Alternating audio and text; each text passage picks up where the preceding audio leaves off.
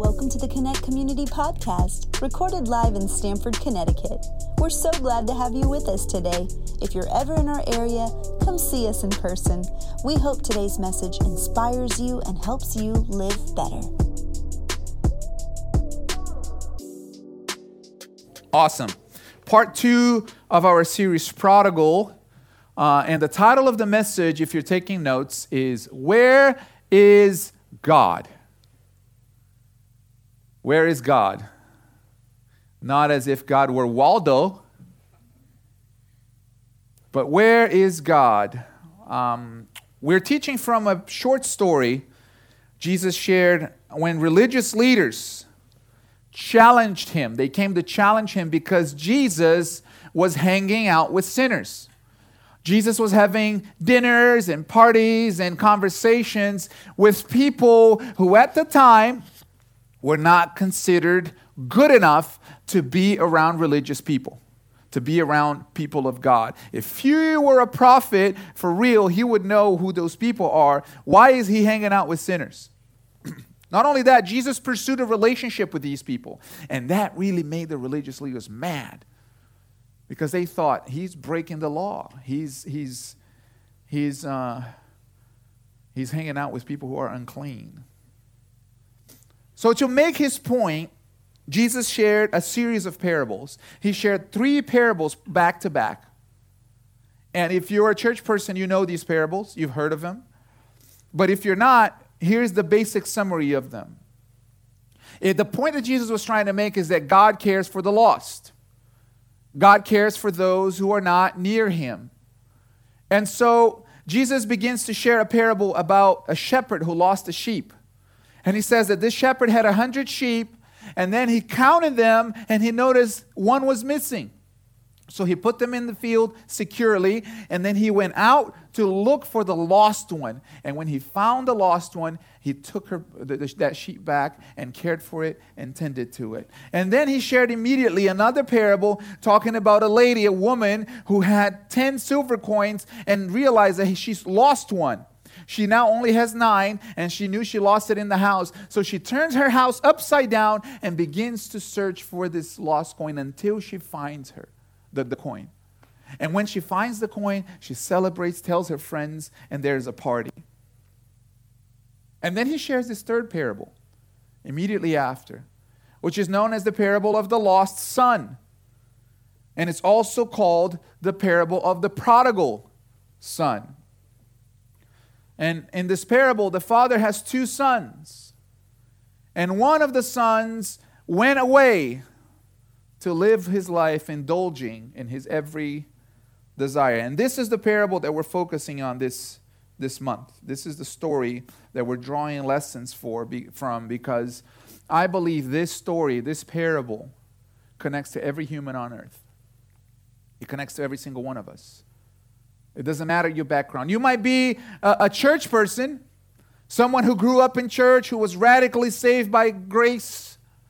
Or maybe, you were saved as an adult, but you get it. You get church, you get the Bible, you get worship, you get prayer, you understand those things, and you even have a little bit of the church language. Words like holy, sanctified, demonic, satanic, hallelujah, glory to God, sin, highly favored of the Lord. You don't find them to be too weird. You've acclimated to those words, those old churchy words. Or maybe you're brand new at this. Maybe you're not a church person at all, you didn't grow up in this, and you find some things that Christians do a little bit strange. Like, why do we sing almost romantically and so kindly to the Lamb who was slain? It's not a pretty picture if you don't know anything about it. Like a lamb being slain, that's sad. And we sing to it. It's quite cruel. Why is everything so Jesus-y? Why is always Jesus in the conversation? Is Jesus this and Jesus that? Why do we have to bathe all these principles that are good in religion? Why can't we just extract the principles and kind of leave the whole God and Jesus out of it? And just because the principles are good, and then you probably would gather more people, right? And that's why this is the story of all of us. It's a story that fits in everyone's life, because if you think of God as an idea, which is okay, it's a good start to think of God as an idea. God becomes like the legs on a chair, for example, or the legs on a table. In your life, he is the idea that sustains you, the idea that makes things sustainable and bearable. If God is an idea, and you begin to build your belief system on top of that. But if you, on the other hand, God is a person, let's say a father with two sons who are different from one another, and a father who has to deal and respond to his sons' proclivities and their desires and their deficiencies and their shortcomings and their sins, then God is no longer simply an idea. God is no longer simply this idea that holds you up and holds your system of beliefs. But God is somebody who you relate to if he's a person. God is something that you relate to. And when you relate to somebody, you either desire that person or you despise that person. He's either the focus of your worship or he's somebody you turn your back on. And what we learn in this parable is exactly that. It's the fact that we are either walking away from God or walking toward God. We are either doing one or the other. There's no way to be neutral when we look at this parable. There's no way to be daft. There's no way to be indifferent about God. If you try, you're still going to either be walking away from him or walking toward him. You might be walking away from him, not knowing that you're walking away from him. Or in rare cases, you might be walking toward him, not knowing that you're walking toward him, because your soul desires him so. And that's why our first part in this series was about our urge to leave. We talked about that last week. Because at some point in our lives, we all wrestle with this part of us that wants to turn our back on God. There is a part in all of us that just wants to turn our back on God, on life, on our responsibilities, and just go away somewhere else and live it up, right? With completely unattached. And the reality is that we all have things we want to walk away from. Even if God is not part of that list, we all have things we want to walk away from. And I don't know if you've ever thought about the things that you want to walk away from, but I can help you figure that out pretty quickly in 30 seconds or less. You want to find out how you will quickly go through that list? Here's how you do it. If tomorrow your bank account was credited with $100 million, what would you change? What would you let go of? How is your life going to be different? Are you going to change your friendships? Are you going to let go of your friends, jobs? Are you going to let go of your job, your habits? How about your routine? I had $100 million. I'd go into the gym every day. I'd be reading like a book a week. What would you change? And then here's another question. Would you be here next Sunday to thank God for it? Was that even in your list when I asked you the question? Was that even a consideration?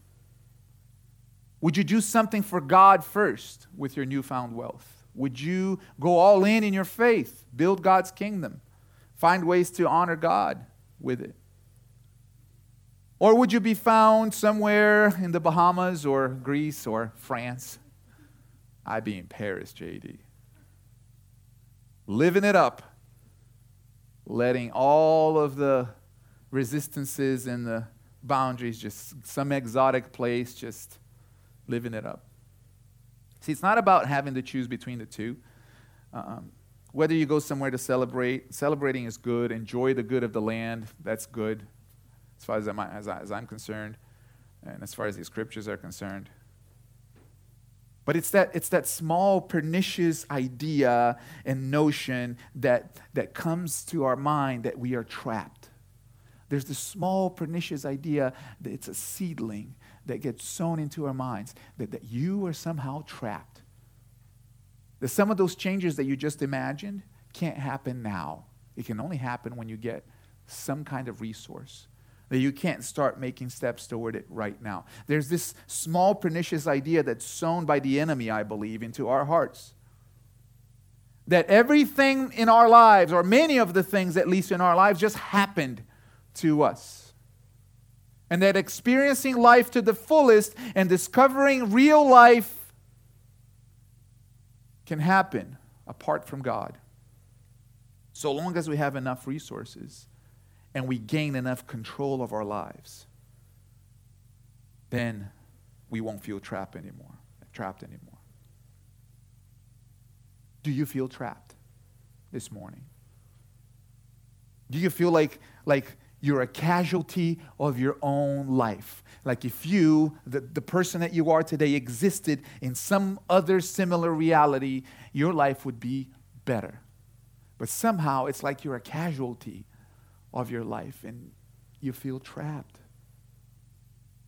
Do you believe that this uncontrolled existence you are in is stealing the opportunity that you could have to live the way you wanted? If you have more resources, if you had more money, if you had more resources, then you would be able to break free.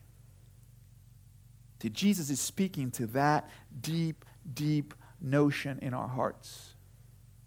And he's trying to release us from this lie. And really, this story agrees with many of Jesus' teachings. Between them is the one in Matthew chapter 6, verse 24, where he says, "No one can serve two masters, because you either hate one and love the other, or you will be devoted to the one and despise the other. You cannot serve both God and money. You're either going to love one and despise the other." That's why I said before that if God is a person, you're either going to desire him or despise him.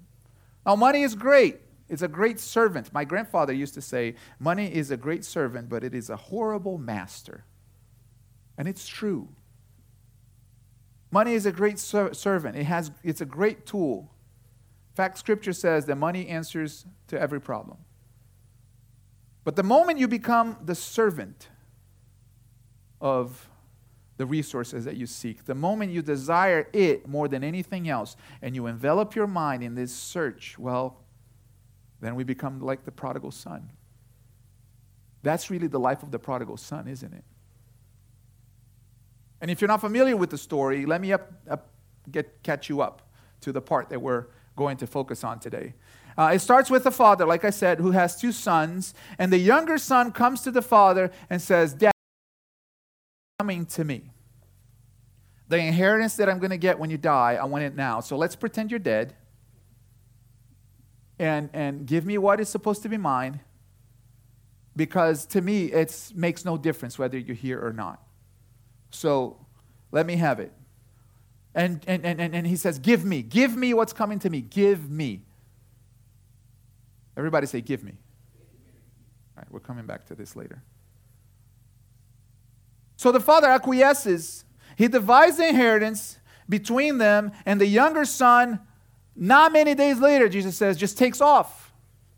And he goes off with all the money, and Jesus says that he goes into a far country and squanders his wealth in prodigal living. Now, what does prodigal living mean? Let's just say he wasn't going to play bingo. Prodigal living means to just use all of your resources with no restraint, recklessly, and you're just going for it. And so this guy went out, and I mean, all the parties, all the women, all the alcohol, He was doing it all. He was just living it up until the money ran out. He wasted it all. On top of that, a famine came to the land he was in. And he was not prepared. So he ended up having to hire himself out to a farmer. And he was working hard. He found himself feeding pigs. And he was desiring the food that he was feeding pigs, but nobody would give him anything, the scripture says. And so this is where we pick up in the story. When he was in that condition, in that situation, Luke chapter 15, verses 17 to 24, I'm reading from the NIV version. It says this: when he came to his senses, he said, "How many of my father's hired servants have food to spare? And here I am starving to death. I will set out and go back to my father and say to him, 'Father, I have sinned against heaven and against you. I am no longer worthy to be called your son. Make me like one of your hired servants.' So he got up and went to his father. But while he was still a long way off, his father saw him and was filled with compassion for him and ran to his son and threw his arms around him and kissed him. The son said to him, 'Father, I have sinned against heaven and against you. I'm no longer worthy to be called your son.' The father did not let him finish. The father said to his servants, 'Quick! Bring the best robe and put it on him. Put a ring on his finger and sandals on his feet. Bring the fattened calf and kill it. And let's have a feast and celebrate. For this son of mine was dead and now is alive again. He was lost and now he is found.' And they began to celebrate." See, all three parables end with a celebration. It's a phenomenal story. Because in this story, this specific parable, Jesus answers so many questions. And one question that Jesus answers today, I want to highlight today, is where is God? Where is God? See, we have the many affirmations that people make, and some of them are well-intended. And they're supposed to be motivational. But one of them is like, God is everywhere. God is everywhere. And there's some truth to that. But is God everywhere? I don't think so. And you might say, what are you saying, JD? Are you saying that God is not omnipresent? Well, yes, he is. He's omnipresent. But here's what I mean. I'm gonna let the scriptures make the point that I want us to grasp today. We're going to go through like 6 scriptures right now. So let's look at Psalm chapter 139, verses 7 and 8. "Where can I go from your spirit? Where can I flee from your presence? If I go up to the heavens, you are there. If I make my bed in the depths, you are there." Proverbs 15:3. "The eyes of the Lord are everywhere, keeping watch on the wicked and the good." Hebrews 4:13. "Nothing in all creation is hidden from God's sight. Everything is uncovered and laid bare before the eyes of him to whom we must give an account." So it seems like I'm making the point that God is everywhere, right? It seems like I'm making the point that he is everywhere, that he was watching all of us. And it's true. It's right there in the scriptures. But here's what I mean by he's not everywhere. Not in this sense. Isaiah chapter 59, verses 1 and 2. Listen to this. "Surely the arm of the Lord is not too short to save, nor his ear too dull to hear." He can. "But your iniquities have separated you from God. Your sins have hidden his face from you so that he will not hear." Jeremiah chapter 11, verses 13 and 14. "You, Judah, have as many gods as you have towns. And the altars you have set up to burn incense to that shameful god Baal are as many as the streets of Jerusalem. Do not pray for this people or offer any plea or petition for them, because I will not listen when they call to me in time of their distress." 2 Chronicles 7:14.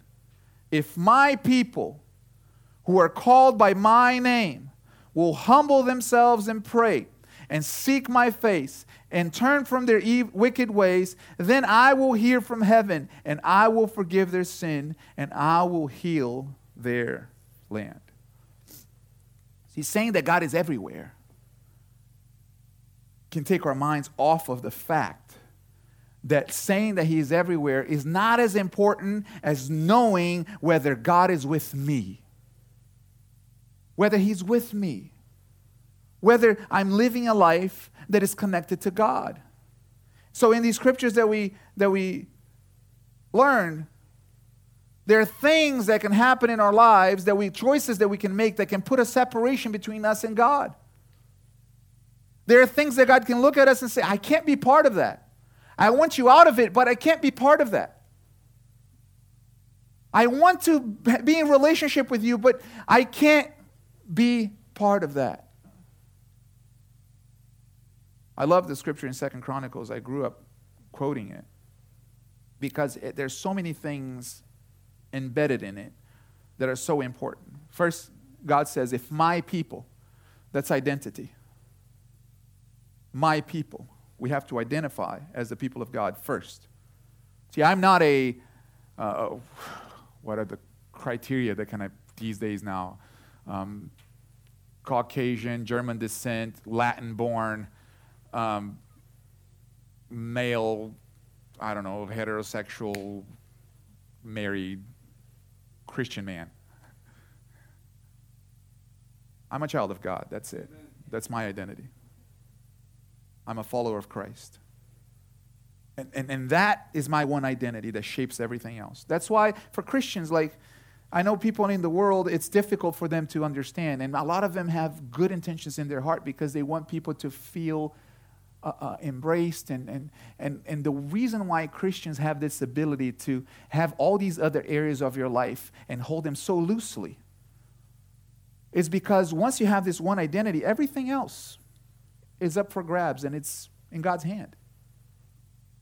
So if my people who are called by my name, that's family, right?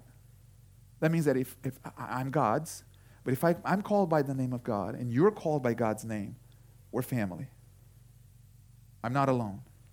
Will humble themselves. Humility, that's virtue. And pray and seek my face, that's relationship. And turn from their wicked ways, that's repentance. Then I will hear from heaven, and I will forgive their sins, and I will heal their land. And that's redemption, restoration. The recipe is right there. We can quickly confuse God is everywhere with everything is godly. And that's not true. And so Jesus clarifies in this story with the prodigal son that when our hearts turn away from God, and when we on purpose walk away from God with our actions and our desires, God can't be there. He can't. I want you to notice, because there are moments in our lives where God cannot be there. See, God has no obligation to be present where He did not send you. He has no obligation to be where He did not ordain for your life to be. God has no obligation to fulfill a plan He never made. And we can make our plans, but as the scripture says, man makes his plans, but the Lord determines his steps. But we can make our plans apart from God, and then we want God to bless it, and we want God to fulfill it. And then when it doesn't happen, we get frustrated, and we ask, where is God? Well, the plan wasn't His. If you find yourself asking and seasons in your life, where is God? You're probably not where He has called you to be. And this parable carries a significance because it's out of the three parables. It is the one parable where the father waits. See, when the sheep was lost, the shepherd went after it. When the coin was lost, the woman went after it. When the son turned his back and was lost, the father waited. Why? The father waited. He did not go after the son. He let the son go. He let the actions and the choices of the son run their course.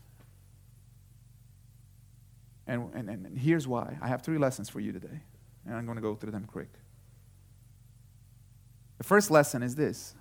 The Father waits for you where you belong. See, the son, he decided to turn his back and go.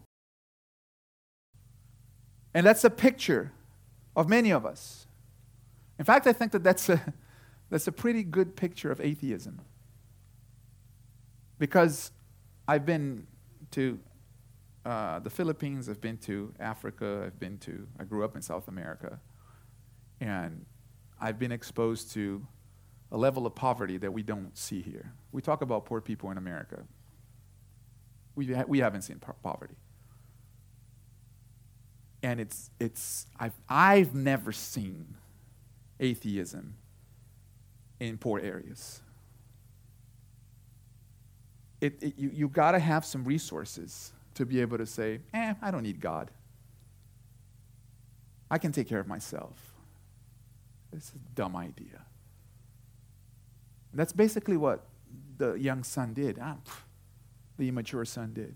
I don't need my father. I can turn my back on him. In fact, there's research that has been done. Once somebody's income, this is worldwide, okay? Once somebody's income surpasses $25,000 a year, they care less about religion and God. Yeah. It's measurable. So we all have this tendency to turn our backs and not consider God and leave God as our last resort, right? And there are instances in our lives where God will just... Now, it's different if you need rescue and you don't know any better. Of course, He sent His Son to rescue us, to save us. But the Father waits for you where you belong. And here's how it happens. He invites you in. It's not like God is with His arms crossed going like, let's see what He's going to do now. Let's see what she's up to. Oh, she thought that was going to work. No, that's not God's attitude. He's inviting you. He said, come to me. Come to me. Come to me. Follow me. Seek me, because I can be found. Turn to me. See, Paul writes in Corinthians that there's a veil that blinds those who are not in community with God. But when one turns to the Lord, the veil is removed. There's something that happens when you turn to God. And that's why God invites us, hey, come to me, because I can't be where you are right now. Come to me. The stuff that you're dealing with, the stuff that you're giving your heart to, I can't be there. Come to me. Turn to me, and I will deliver you. Turn to me, and I will restore you. Turn to me. Come to me, and I will make you whole. Come to me, and I will change your life. That was Jesus' invitation. Follow me. And so the second lesson is our part. We need to come to our senses, like the prodigal son. That's repentance. Scripture says that when he came to his senses, he said, my God, even the servants in my Father's house have better than this. I just want to go be a servant. Now, I love the fact that when he repented, the Father restored him. He put a ring on his finger. That means you're my heir again. All that you lost, but I'm restoring you to my family. And we're going to celebrate. And that's God's attitude toward us. And we have to understand, for our life to be complete, and you're here today, so you understand this, we need God. There's a lot of motivational encouragement in the world today, and they are aimed in good hearts. People mean well when they say this. I was even talking to somebody this week about this. People mean well. They look at you and say, you are enough. You are enough. Just believe that you are enough. Can I tell you? You're not enough. I'm not enough. And that's the lesson that we learned from this. If we're going to achieve what God has called us to achieve, if we're going to step into the life that He has for us, we need Him. Amen. We need His strength. We need His faith. We need His power. We're not enough. And there's peace in that. Because it's not like we're lost. It's not like we're in a place where we don't know where we belong and we don't know how to be enough. He makes us enough. Amen. In His sufficiency, through His power, we become enough. And here's the third and last lesson that we learn from this parable. Right on time. Right on time. The third and last lesson is this. We mature when we go from give me to make me. And this was the journey of this young son. In the beginning, he was entitled. He said, I don't need you, Father. I'm enough. Just give me the money. Give me.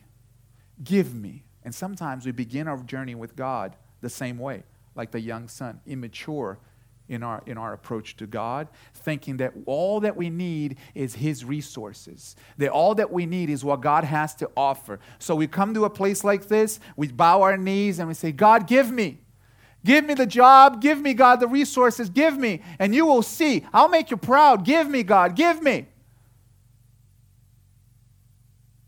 And He'll give it to us. And then the problem is gone. And we're nowhere to be found until we need Him to give us again. And some people just go through that cycle in their spiritual life of coming to God, asking for what He has for us, and then going to a land where everything gets lost. And God is calling us to grow like the young son from a place of give me to a heart that says, God, make me. Make me like you. Make me. And the son was saying, make me a servant. Make me like the least of the ones that you care for, because the least of the ones you care for is better than what I could ever make it happen on my own. But that's not how the Father sees you. The Father sees you as His child. If my people who are called by my name will humble themselves and turn from their wicked ways and pray, then I will hear from heaven and I will forgive their sins and I will heal their land. Father, make me. Let that be our prayer today. And let me encourage you to come to God like the prodigal son. After having learned your lessons, recognize that the Father is open to you. He's inviting you in. He waits for you where you belong. Secondly, that we got to come to our senses. There's a part for us. And thirdly, that as we mature in our spiritual journey, we're not just here to ask. We're here to be transformed. We're here to become like Him, to be filled with His love, with His grace, with His faith, because we can only be enough when we are connected to the Father. Do you receive it this morning? Amen. Amen. Let's pray together. Thank you for listening today. If you have a prayer request, a question about faith, or would like to find out more information, visit us at connectcommunity.org. Don't forget to subscribe and share. See you next time.